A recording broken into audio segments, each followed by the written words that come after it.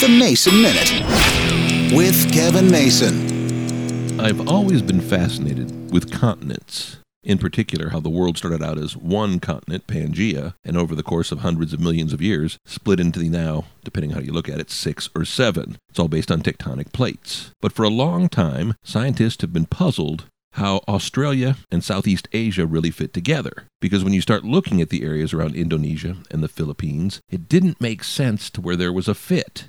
Well, it's taken them 155 million years to figure out there's a missing continent that they've now named Argoland. And it's the continent that kind of gets shoved underneath Indonesia and underneath the Philippines, and it's kind of like buried and missing when all the plates started clashing together. This stuff is way above my knowledge of science, but it's fascinating to read and to try to understand just how this world has evolved over 300 million years. I can't even fathom it, but it's interesting to think another continent that's there but isn't.